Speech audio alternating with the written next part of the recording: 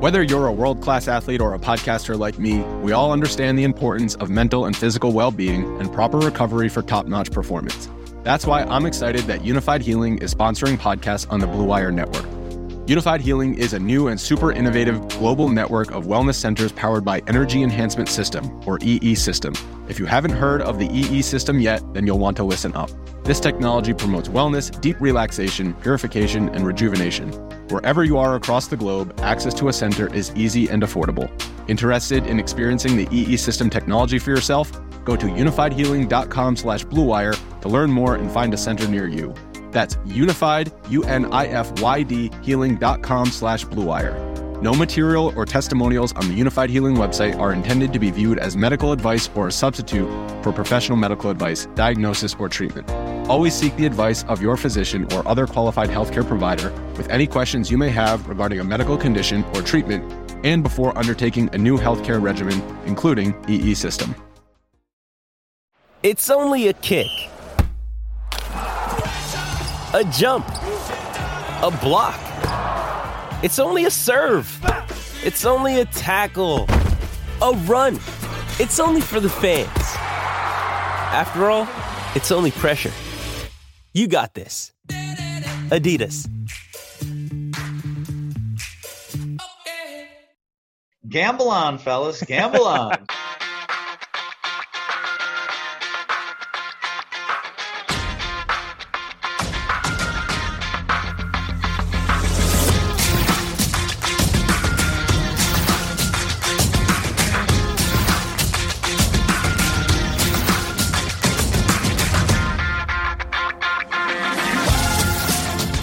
Welcome again to Gamble On, the weekly gambling podcast presented by USBets.com. I'm Eric Raskin, US Bets managing editor and media director, and I'm joined by our senior analyst, Pulitzer Prize finalist John Brennan, who closed out last week's show by breaking down the thought process behind how he would spend his $74 DraftKings free bet and settled on a low-risk, low-reward approach that caused our friend Captain Jack Andrews to run the gamut of emoji emotion on Twitter. I, too, had a $74 free bet to make and struggled with how to use it. But before I get to that, John, how did your bet turn out, and how did you feel about Captain Jack's response? I looked it up, and I started out last week with Justin Rose to win $1,480 to win. That was pretty exciting. He was doomed about 6 holes in. He had a furious rally on Friday to only miss the cut by 3 strokes. So, yeah, zero fun had I taken that one. Right. Brandon Todd to win $2,590. After a decent start on a Thursday, he birdied 16 and 17 on Friday to miss the cut by 1 stroke. Not much fun there either. Brandon Grace to win $7,400. That was really exciting to me. He missed the cut by 2 shots. Yeah. Okay. Then I shifted gears. I said maybe old man Jim Furyk, just top 20 to win $286. That was exciting. He also missed the cut by 2 shots, so that wouldn't have worked. There's a pattern here. Yeah, Sergio Garcia, top 20 for $148. He needed to at least make that to qualify for the FedEx Cup playoffs starting this week, so that was tempting. He hit the number on the cut line, and then he was 2 over par on Saturday, and he finished tied for 66. So, again, a loser. Youngster Sanjay M, top 20. Also for $148. After a so-so opening round, he really gained his bearings on the weekend, and he got a share of 9th place. 2 shots clear of being chopped, so that was the needle in the haystack. Second best then was my drama-free, pick by Webb Simpson, top 20, the favorite of the tournament, to get like $52 or something. So I would say Captain Jack's emojis ran the gamut, and he and other Twitter follower added his own dismay about my conservatism. But those guys are gamblers, and pretty clearly after this exercise, I am not. Hey, I won $52. So now my picks in the past year have been good enough that maybe I should be a gambler, but that's a whole different question. Right. Well, so here's the follow-up question. Your bankroll has ballooned a bit with this bet and some other wins you've had recently. Will you do as you said and take $20 or so of your winnings and roll it over into a much bigger bet than you would normally make sometime later this year? Possibly at the U.S. Open in a few weeks. Yeah, if I really like somebody, Maybe, but that sounds like you're ready to maybe do 10 or so. Maybe. No, I'm thinking 20 on Okay. US Open if I'd love somebody at like 15 or 20 to 1. Okay. But then I'm going to lose. Then I'm going to say, oh God, $20. I can't believe that. So yeah, I guess I'm not much of a gambler. I guess not. Yeah, not with that attitude. All right. Well, so here's what I did with my free bet. This was last Thursday, the day that would determine which Western Conference NBA teams would make the play-in game. The Suns and Grizzlies both played early against opponents with nothing to play for and both needed to win. The Spurs played next, but if the Suns and Grizzlies won, the Spurs would then have nothing to play for. And then the Blazers played last and also needed to win against a team with nothing to play for.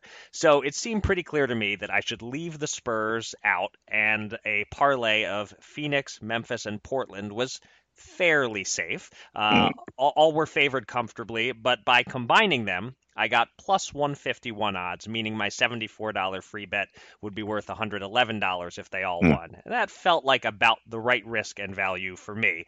Phoenix and Memphis both won, and that's where it got interesting for me. When you have the multiple favorite parlay, you get nice underdog odds on a hedge if you make it to the last game. So the Nets were plus 450 against Portland. The Nets have been frisky throughout this little bubble season. So I put $10 on them so that I would have something to show for my free bet either way. But then, in-game, just before halftime, the Nets were hanging around. They were down by 6 points, and after a simple change of possession, their odds suddenly jumped from plus 525 to plus 700, and so I pounced on that for $5 more.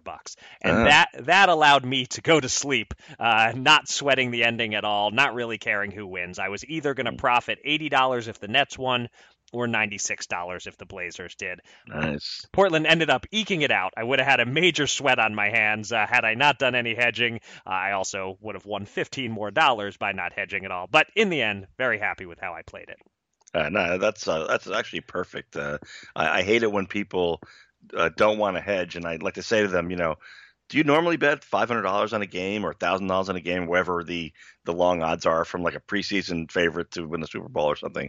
And that's when they start to say, oh, I see what you mean. Like, you did the exact right thing, and I would recommend that to anybody else. Like, do you really want to, in effect, gamble that number that you're talking about, all or nothing? And you hedged it nicely. Yeah, well, thank you. But I guess it does depend on how big you're playing relative to your bankroll and how big you normally play. And I guess what the pros will always tell you, that if there's value in the individual hedge, if you're getting decent odds on that, then it's worth considering. If you're actually getting a bad price and looking to hedge just to hedge, maybe not so much. But in this case, I thought I was getting a decent price on the Nets, and I was had a little more of my bankroll on the line than is usually the case with my $10, $20 type bets. So, in the end, it all worked out for both of us. We're both richer than we were last week, at least in terms of our betting bankrolls. Yeah, and you were hedging on free money, by the way. So, right, true. Nice. All right, well, thank you to everyone for joining us for episode number 105 of Gamble On. If you missed any of our previous 104 episodes, they're all available on SoundCloud, Apple Podcasts, and Spotify. Please subscribe, give us a 5-star rating, and write a review. And don't hedge on the review. Keep it 100% glowingly positive. That sounds good. Coming up a little later on the show, we're going to be joined by our colleague Jill Dorson, one of the top sports betting legislation reporters out there. We're going to talk to Jill about all sorts of notable news from state to state, covering Illinois, Colorado, Tennessee, and more. But first, it's been a typically busy news week, I would say, in the world of gambling. So let's get to it. Here's your Gamble On News of the Week, an inside look at the biggest stories in the world of gambling.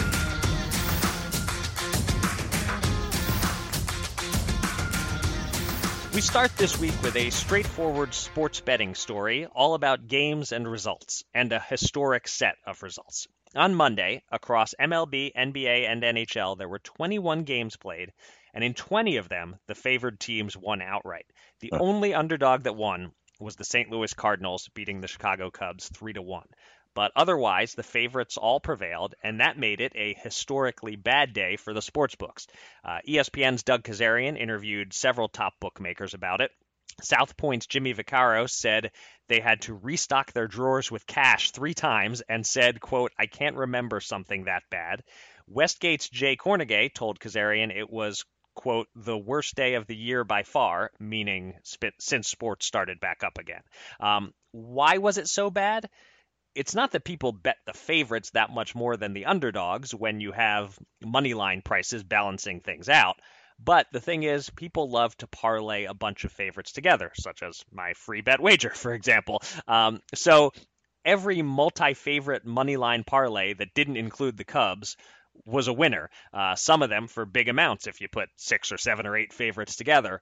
Also, for what it's worth, in the NBA games, which get the most action of the 3 sports, all 4 favorites covered the spread as well. I know you've said before, John, that a bad day for the books gets chalked up as great advertising for the books. Is that how you see it, that none of the bookmakers are actually upset about getting slapped around for one day like this? Oh, absolutely. Think about it. Countless winners are telling their family and friends, maybe treating them to some fine outdoor socially distanced dining around the country, Yeah. and either directly or indirectly planting a seed for their family and friends that, hey, maybe I should try that too. Right. So the best part of it is when you mention all those parlays coming in too. Those are easily the book's biggest margin, of course, double digits, and that money will come flying back in, and only occasionally will come back out for months and for years to come. Yeah, that's the key point, that the books benefit because days like this aren't likely to repeat, but bettors will chase them and lose some big parlays the very next day. That was the day when both the Bucks and the Lakers lost their opening playoff games as big favorites, so I'm sure that busted up just about every quote-unquote safe parlay that people put in the next day. But yeah, I mean, it's not just sports betting. Every form of gambling needs this kind of advertising once in a while. Poker blows up when the average Joe watches a fellow average Joe, Chris Moneymaker, win $2.5 million. A slots jackpot hits, the casinos want the word to spread. I remember specifically as a kid, the older brother of some girls I went to school with, he was like 21. He went to Atlantic City. He got on a hot run and won like $70,000 at the blackjack table. The Philadelphia Inquirer wrote about it, and suddenly 13 or so year old me is interested in playing blackjack. That's how the industry works. The house needs to lose sometimes, and the house needs people to hear about it. Yeah, and I think casual gamblers know, look, I'm going to lose money in the long run, but how long can it last? And can I get some highs to go with my lows? And then, so it's sort of an undescribed agreement between both sides. Right. I know you're going to win in the end. I'm going to lose in the end, but let's have some fun while we do it. And so I think it works out great. Yeah, a lot of talk this week about unwritten rules, and I guess that's one of them. Yeah, exactly. All right, our next news item takes us to my home state of Pennsylvania, where July revenue numbers were released on Monday. And the big story is that, taken as a whole, in the first full month with casinos mostly back in action in the state, gaming revenue was up ever so slightly by about 0.5 percentage point over July 2019. And I said casinos were mostly back in action, and what I meant by that is Rivers Philadelphia didn't open until late in the month. Rivers Pittsburgh closed for 1 week due to a COVID spike, and all casinos had a 50% cap on customers, plus food, drink, and smoking limitations. As a result, slots were down 17.3% compared to the year before, and table games were down 31.8%. But online casino was in its infancy a year ago, and that generated $51.3 million in revenue in July, plus almost $3 million from online poker. And sports betting handle had a nice bounce back. Similar to New Jersey, it was up 85% over the previous month. So in total, Pennsylvania gaming revenue for July was $283.1 million, which is great news for the government agencies that count on that tax revenue. Also, another Pennsylvania casino news story. As you wrote, John, 40 casino employees in the state have tested positive for COVID, although confidentiality laws prevent us from knowing which casinos had cases. Whether the virus is actually spreading at casinos is unclear. Certainly all of those employees could be catching it elsewhere, but nevertheless, that's an important story to watch if we want casinos to stay open and revenue in the months ahead to remain strong. John, any thoughts on the healthy Pennsylvania revenue numbers or the not-so-healthy COVID numbers? Yeah, I mean, I would just say first, a handful of states that have implemented both mobile sports betting and online casino gaming, including New Jersey and Pennsylvania, they've saved those businesses that in many cases employ like 1,000 or more employees at brick and mortar locations. So they're not back to full employment at the casinos themselves yet, Right. but the majority of those workers are back. And the bottom line for those casinos, on the online end, is really helping them stay whole. So I feel for the casino employees in most states who, even if they are back to work, they have to worry, can their bosses survive if there's like a second COVID wave, let's say, without the backstop of online gambling for them. So the forward-thinking states are really looking better and better. As for the positive tests of casino workers, in doing my research, it seems pretty clear to me that state officials can't really offer a casino by casino breakdown for a number of legal reasons, as you mentioned. So what should happen, it has at Borgata, Atlantic City, the two Connecticut tribal casinos, among others. Casinos themselves should inform their employee base as well as the local public about positive tests. They can do that without obviously mentioning who it is, but that really helps a lot. The Meadowlands Racetrack is the one casino racetrack in the Northeast that I've visited that you fill out a 20-question form with your name and address each day you show up. So if there is an outbreak, let's say at the track, God forbid, they have a contact tracing issue. That's a mixed bag for a lot of people. It's great. I mean, if you are somewhere and there is an outbreak, you're thrilled if they can call you and tell you, test immediately. You're liable to be, that's bad. But if it doesn't happen, then you realize that you've given out a lot of private information to who knows, China, Russia. I mean, we don't know. Right. So I understand that's a difficult situation too. So, and then meanwhile, there are rumors about dozens of workers in a single Las Vegas casino testing positive. I mean, if those are true, I think those operators have a moral obligation to let the workers and gamblers know about it, really. I mean, that's a short-term pinch to the bottom line. I get it, and that's hard to deal with. But leveling with people can buy you goodwill so that a few weeks later, if you can honestly report that the issue has been resolved, well, that might be the casino to try, I think.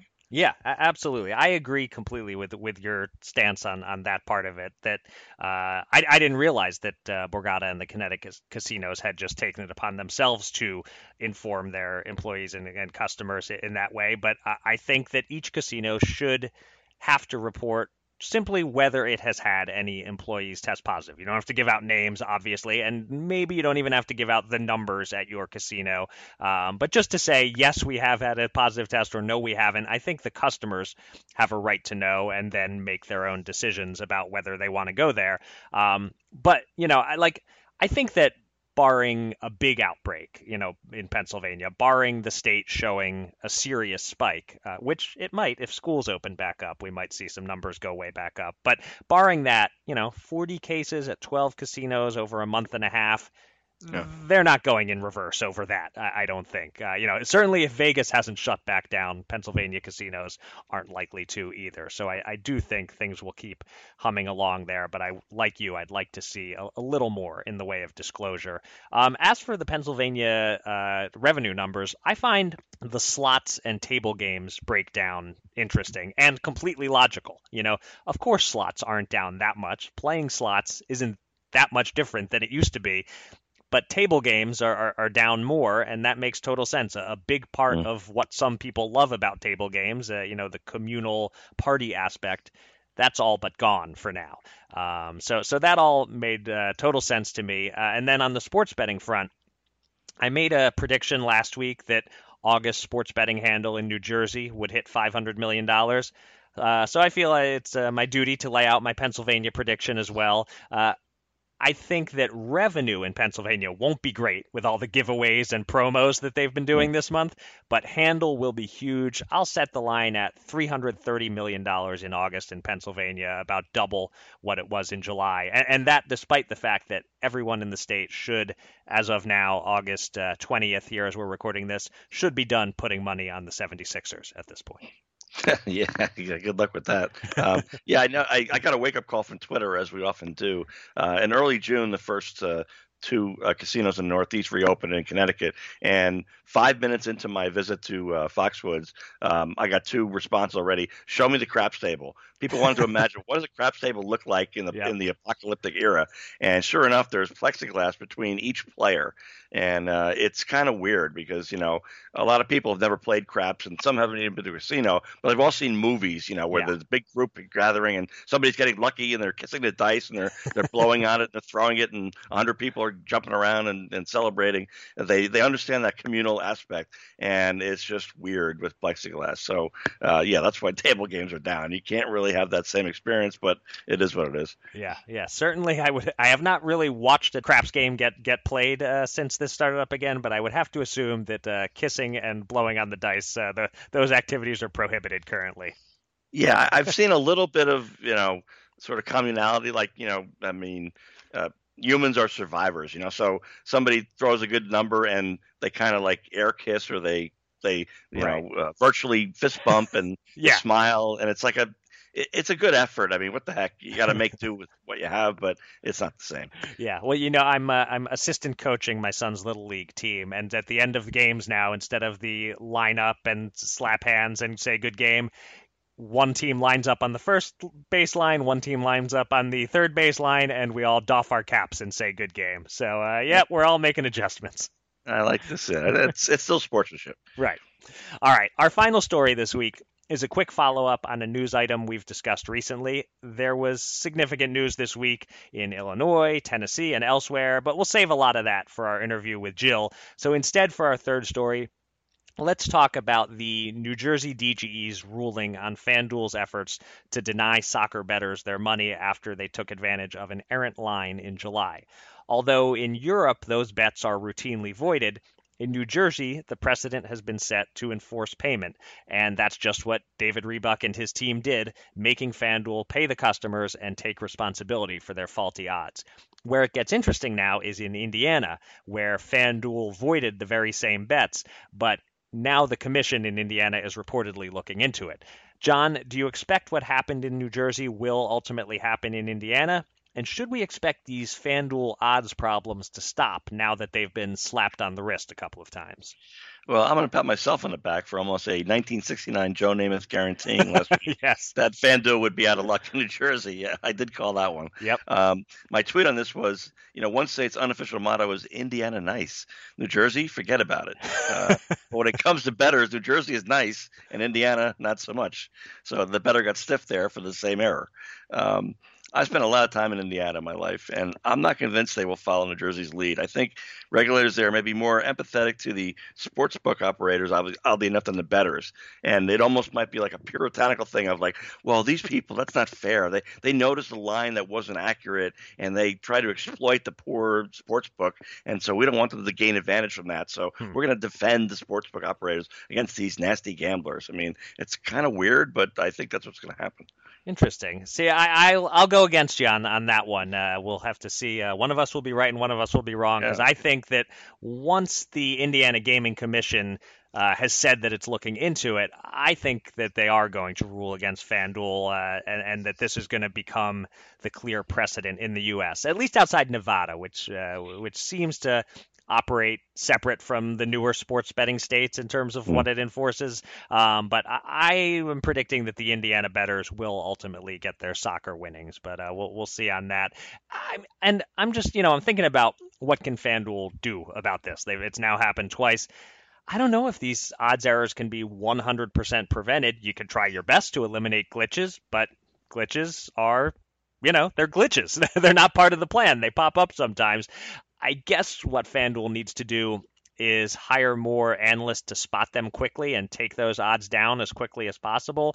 I don't know. It's weird that it keeps happening to them and not, as far as we know, happening to DraftKings or William Hill or whomever. There's something going wrong at FanDuel that they are going to want to put some extra time, effort, money, manpower, etc. into clamping down on. Well, I think this one, the detail is actually far worse on this one. The first one 2 years ago was sort of an in-play thing where it was about an 18-second gap Right. between the Broncos suddenly getting a field goal range, so their chances of winning went from 1 in 20 to 1 in 2, and somebody jumped on it. That's one thing. This was like a 24-hour window of a Major League Soccer game that nobody was betting on, and there's only one. There were 10 online winners of this, and one in-person Long Island guy who shows up with his father at the Meadowlands Sportsbook, where you can walk in and make a bet. You can't sit there and watch the game. You can't get a drink. You can't get any food, but you can show up. I don't know why he bothered to show up.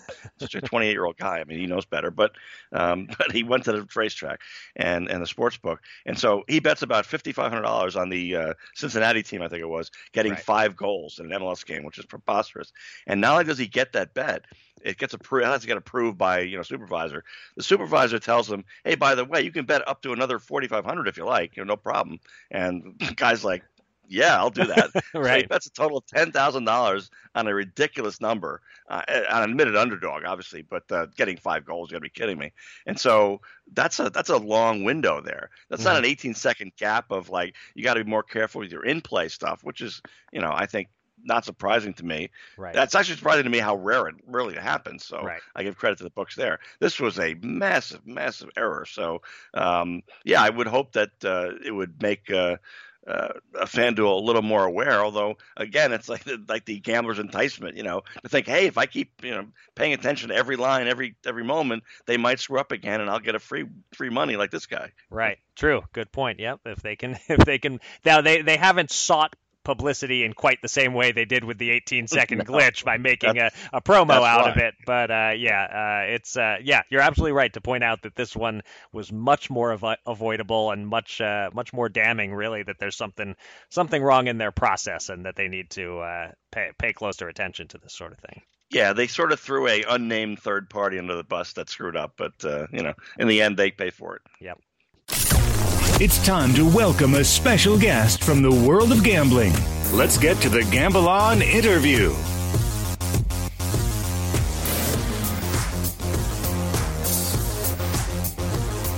I tend to think of myself as a sports journalism industry veteran, but I'm the relative rookie on the show today, as John and I are now joined by a colleague who, like John, has been a part of the sports media business for more than 30 years. Jill Dorson is the managing editor of SportsHandle.com, and she's as knowledgeable as anybody out there about sports betting legislation across the United States. So we're going to pick her brain now about some current news topics. Jill, welcome back to Gamble On. Well, thanks. I feel extra old this morning. I was worried that it might imply that. That's not what I was going for. I was going for experienced, but so be it. Just joking. All right, let's start in Illinois, following up on the conversation that we had with Chris Altruda on the podcast 2 weeks ago. FanDuel and DraftKings both made noise in the state this week. DraftKings by leading a push to get Governor Pritzker to restore online registration for sports betting accounts, and FanDuel by partnering with the Paradise Casino in East Peoria to hurry up its launch and not fall too far behind DraftKings, which began taking mobile bets on August 5th. Jill, do you have any sense of whether, with the end of the pandemic not exactly in sight, online registration is likely to return? And when all is said and done, will Rush Street and Bet Rivers have enjoyed any meaningful advantage in Illinois from the so-called penalty box rule? Sure. I just want to back up real quick. The FanDuel's partnership with Paradise is not new. It's from an existing partnership with Boyd Gaming, and they had intended to go live at some point with Paradise all along. The goal initially, though, was to go with Fairmount so that they could rebrand, which they did in January, and they could do what DraftKings did, which is be in the first position when they're introducing their sports book. So, for example, DraftKings is now DraftKings at Casino Queen, and FanDuel would have been FanDuel Sportsbook and horse racing had they gone live with Fairmount. But to answer your question, they're making a lot of noise so that they can move forward quickly and they can capture part of the market. But until remote registration comes back, it doesn't make an enormous amount of difference in terms of capturing market share. Whether or not it will come back, I don't know. I have been hearing actually since the day that it was rolled back by the governor, the day that he didn't renew the executive order with remote registration, a lot of the operators were talking about lobbying to have remote registration put back in.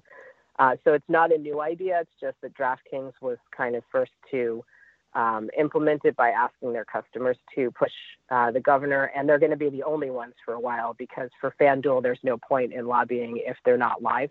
Right. And once they are, it will make sense. And same thing I would say, not having talked to anybody, but for places like PointsBet as well.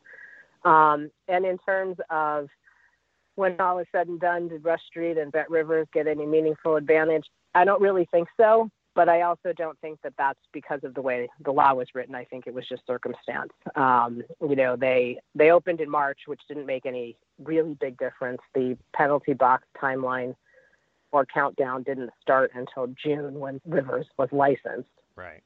So they got a few day advantage, I guess, in June and part of July with the remote registration. And right now, without the remote registration, any operator will tell you that they just can't sign people up, fast enough. It's not convenient enough. Right.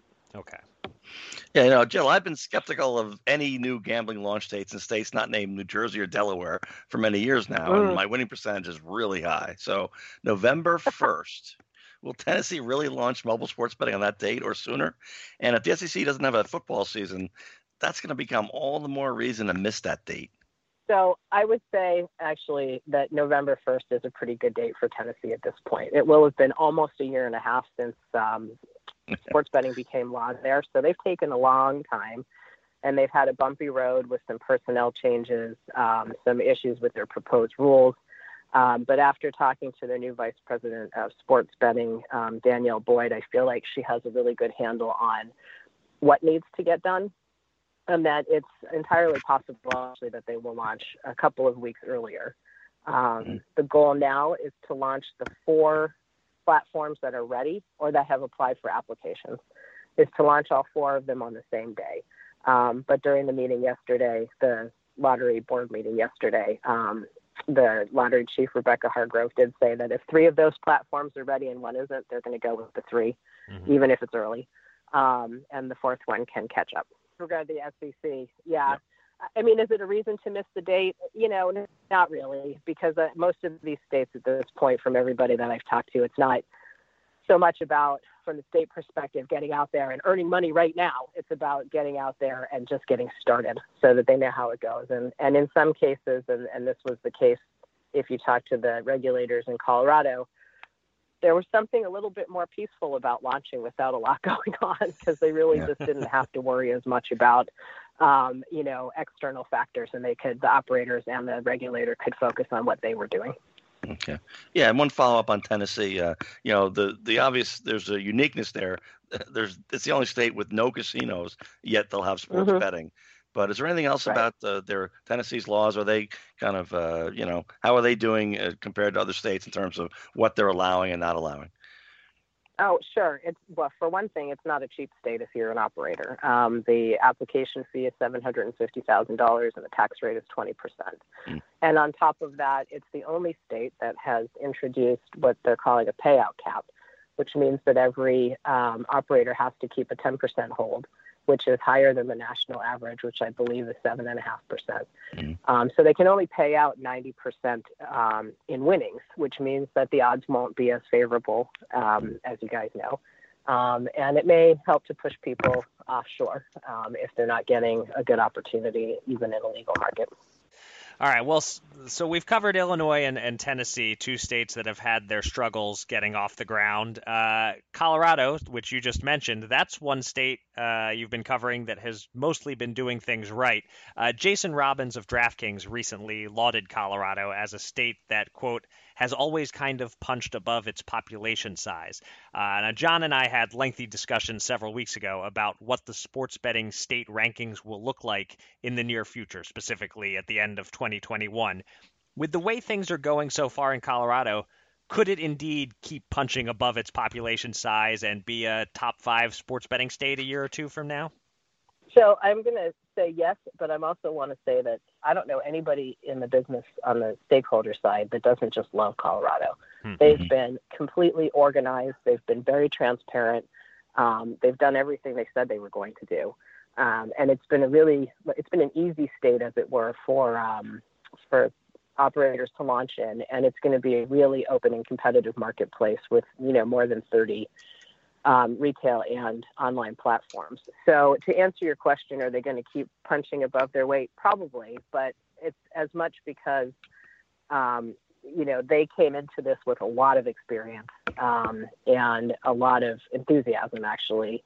And then comparatively, you have states like Tennessee, which, doesn't have any experience. But as you were talking about, Michigan, Illinois, Pennsylvania. Colorado does have probably about half the population of all of those states, but there's going to be more operators. They've had a much smoother rollout. I mean, they only went live. The operators there only went live in May. And there's been almost no complaints. And, Illinois, it's choppy when people are able to go live and when they're not. And they don't have remote registration, which Colorado does have. Pennsylvania has a limit, if I remember, on the number of available licenses. I think it was 13. So Colorado will have, 4 times as much as that. And then the other thing that Michigan obviously is still very much we're in a pandemic and struggling to get organized phase. They're trying to launch their mobile. And I think that if they launch mobile by the end of this year, that you'll see, Michigan kind of zoom up those rankings. But the other thing that I realized about Colorado the other day when I was doing this is that, not only do they have one of every professional sport, but the Broncos are the only NFL team within 500 miles.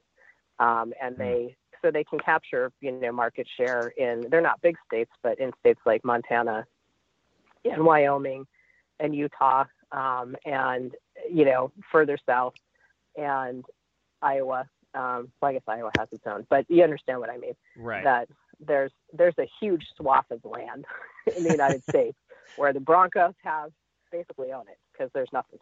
I mean, if you're going west, the next team is the Seattle Seahawks. Right.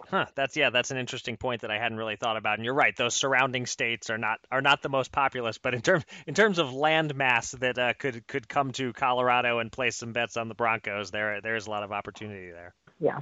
Yeah, I'll throw in a couple more plaudits for Colorado.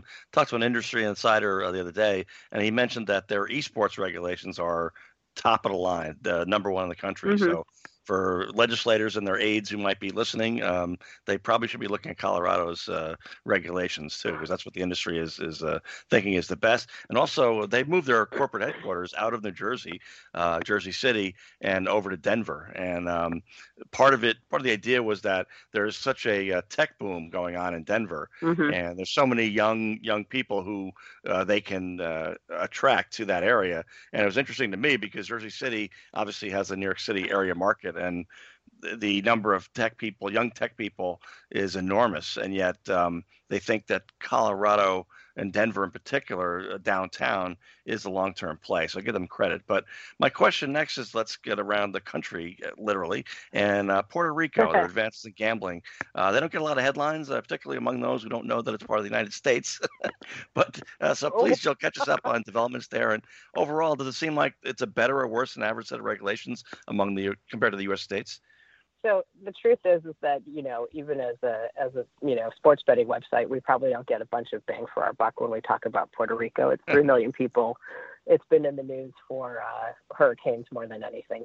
Right. But when I got a copy of their draft regulations, which were 141 pages, which is unusually long, I was intrigued. And it turns out that I was intrigued because there's a lot of little idiosyncrasies that make it appear to be a very cool market for an operator to want to go into. But as you get further into it, you realize that there's a whole host of issues. Some of them have to do with the operators directly, and some don't. For example, you can bet on basically everything under the sun, and you probably are going to be able to bet in your neighbor's garage if he can get a license, which does not look like it's going to be too hard. Mm-hmm. But, the issues are things like, if you're a professional athlete anywhere in the world, you can't bet in Puerto Rico, period. So how are all of the operator is supposed to keep a list of professional athletes from around the world and then stop them from betting. There's some odd, not odd limits, but oddities about how kiosks can be used and what you can get from them in terms of how much you can deposit, how much you can wager, and how much the kiosks can pay out. There's also a limit of $2,000 per day per person that you can bet. So anybody who's a sharp, who's in Puerto Rico, is probably going to remain offshore because that limit is just not high enough. Yeah. If you are licensed as of December 31st, 2018, as a cockfighting venue, you will not have to pay a sports betting licensing fee for 10 years. And if you're licensed as a horse racing venue on the same date, you won't have to pay, you pay 50%. So, they're obviously trying to help out two things that are really part of the fabric of their culture, but it's, unattractive if you're coming in, from the U.S. or Europe, that you're going to have to compete against people who aren't going to be paying any kind of licensing fee. They have a leg up to start off with. There's a whole bunch of other things, really interesting advertising guidelines that are very strict about using cartoons and pirates and fairy tale characters and who you can advertise to and who you can't. And one thing I thought was interesting is that it appears in the regulations that for a retail location, you have to have a teller window. And that means, for example, that William Hill would not have been able to go live with their retail sports book in Colorado because they don't have a teller window. They have a bunch of kiosks. Right. And I have no judgment on what's better, what's worse, but I just thought it was kind of an interesting piece for that. And so, overall, I just think that it's going to be, one I've heard from operators, it's going to be a tricky market. They're making it in Puerto Rico even less attractive. There's only 3 million people there.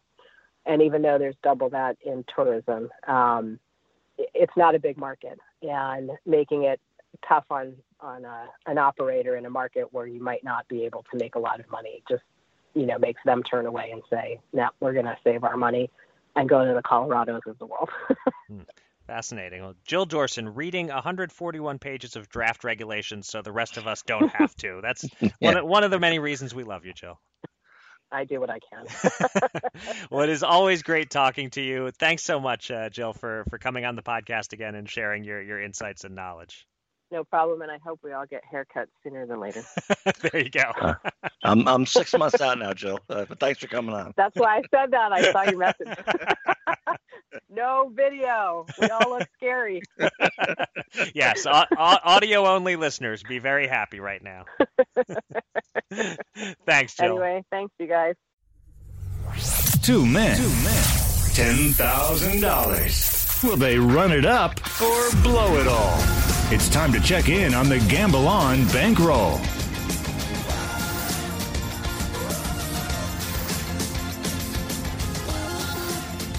Although John and I both triumphed in our real-life free bets, we struggled with our bankroll bets, going a collective 1-2.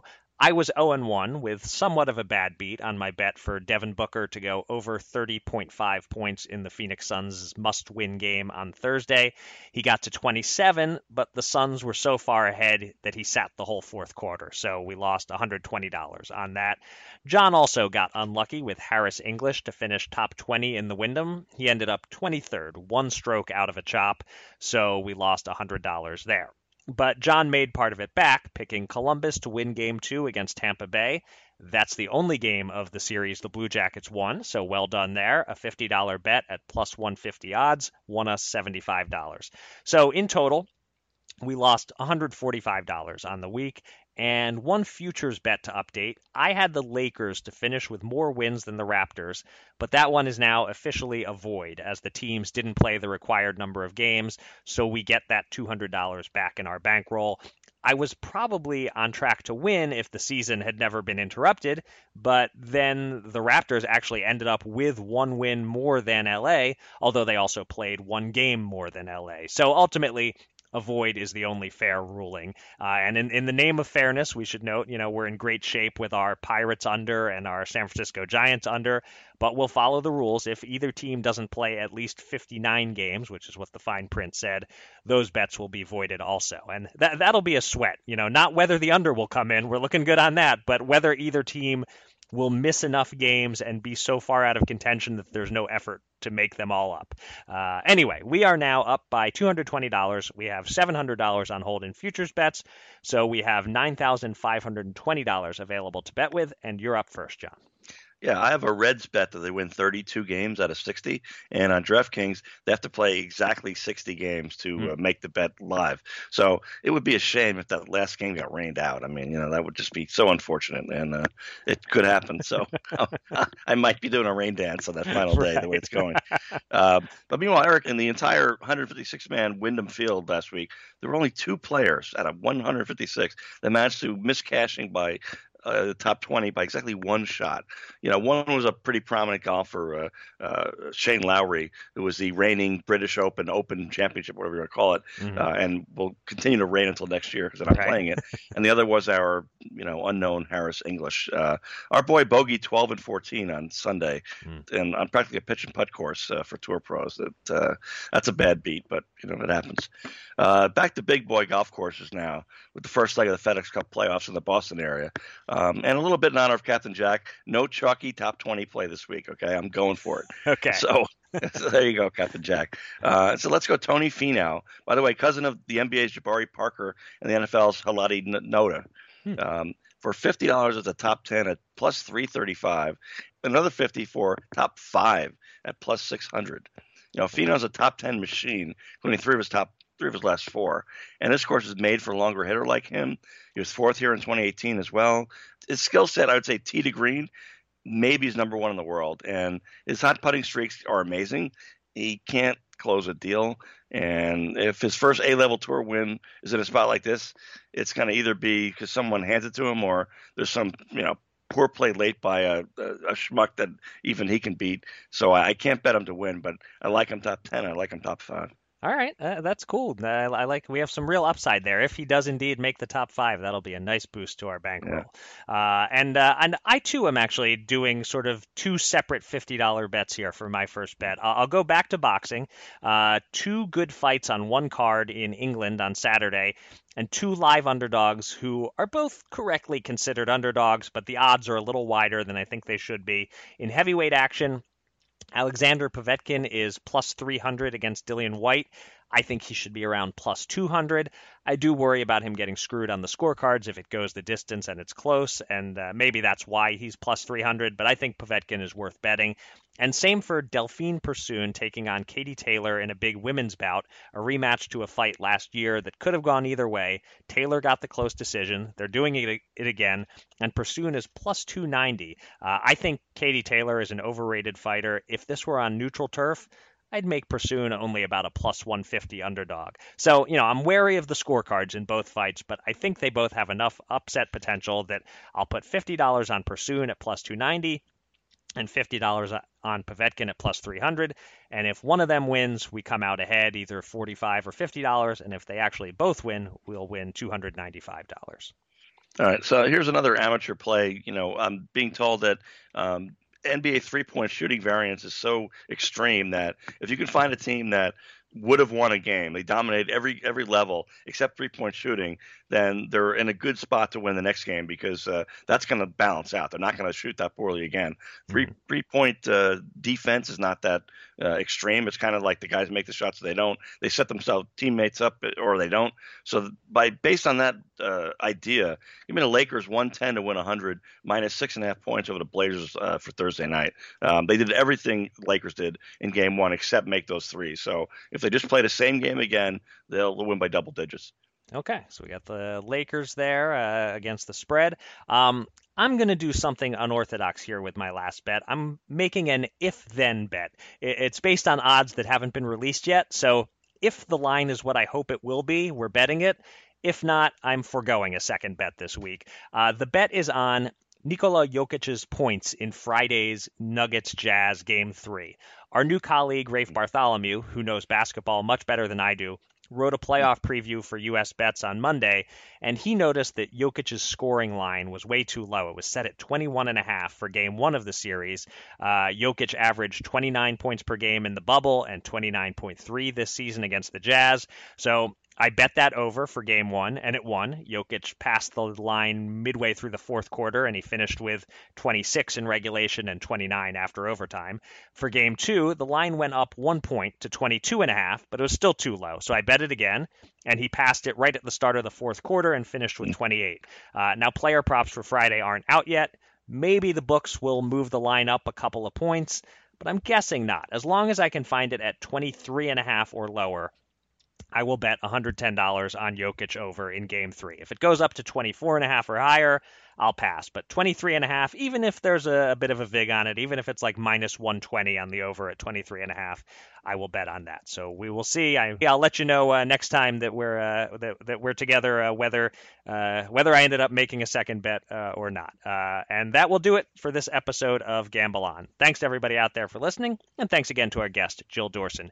You can find me on Twitter at Eric Raskin and John at Bergen-Brennan, and follow US Bets at US_bets. Go to usbets.com for all the latest news and analysis from the world of gambling, and subscribe to this podcast on SoundCloud, Apple Podcasts, or Spotify. And a quick heads up that the podcast is taking a rare week off next week, although we might drop a little something special to fill the gap. But in terms of our next regular episode, we will be back in 2 weeks. Until then, John, please take us out.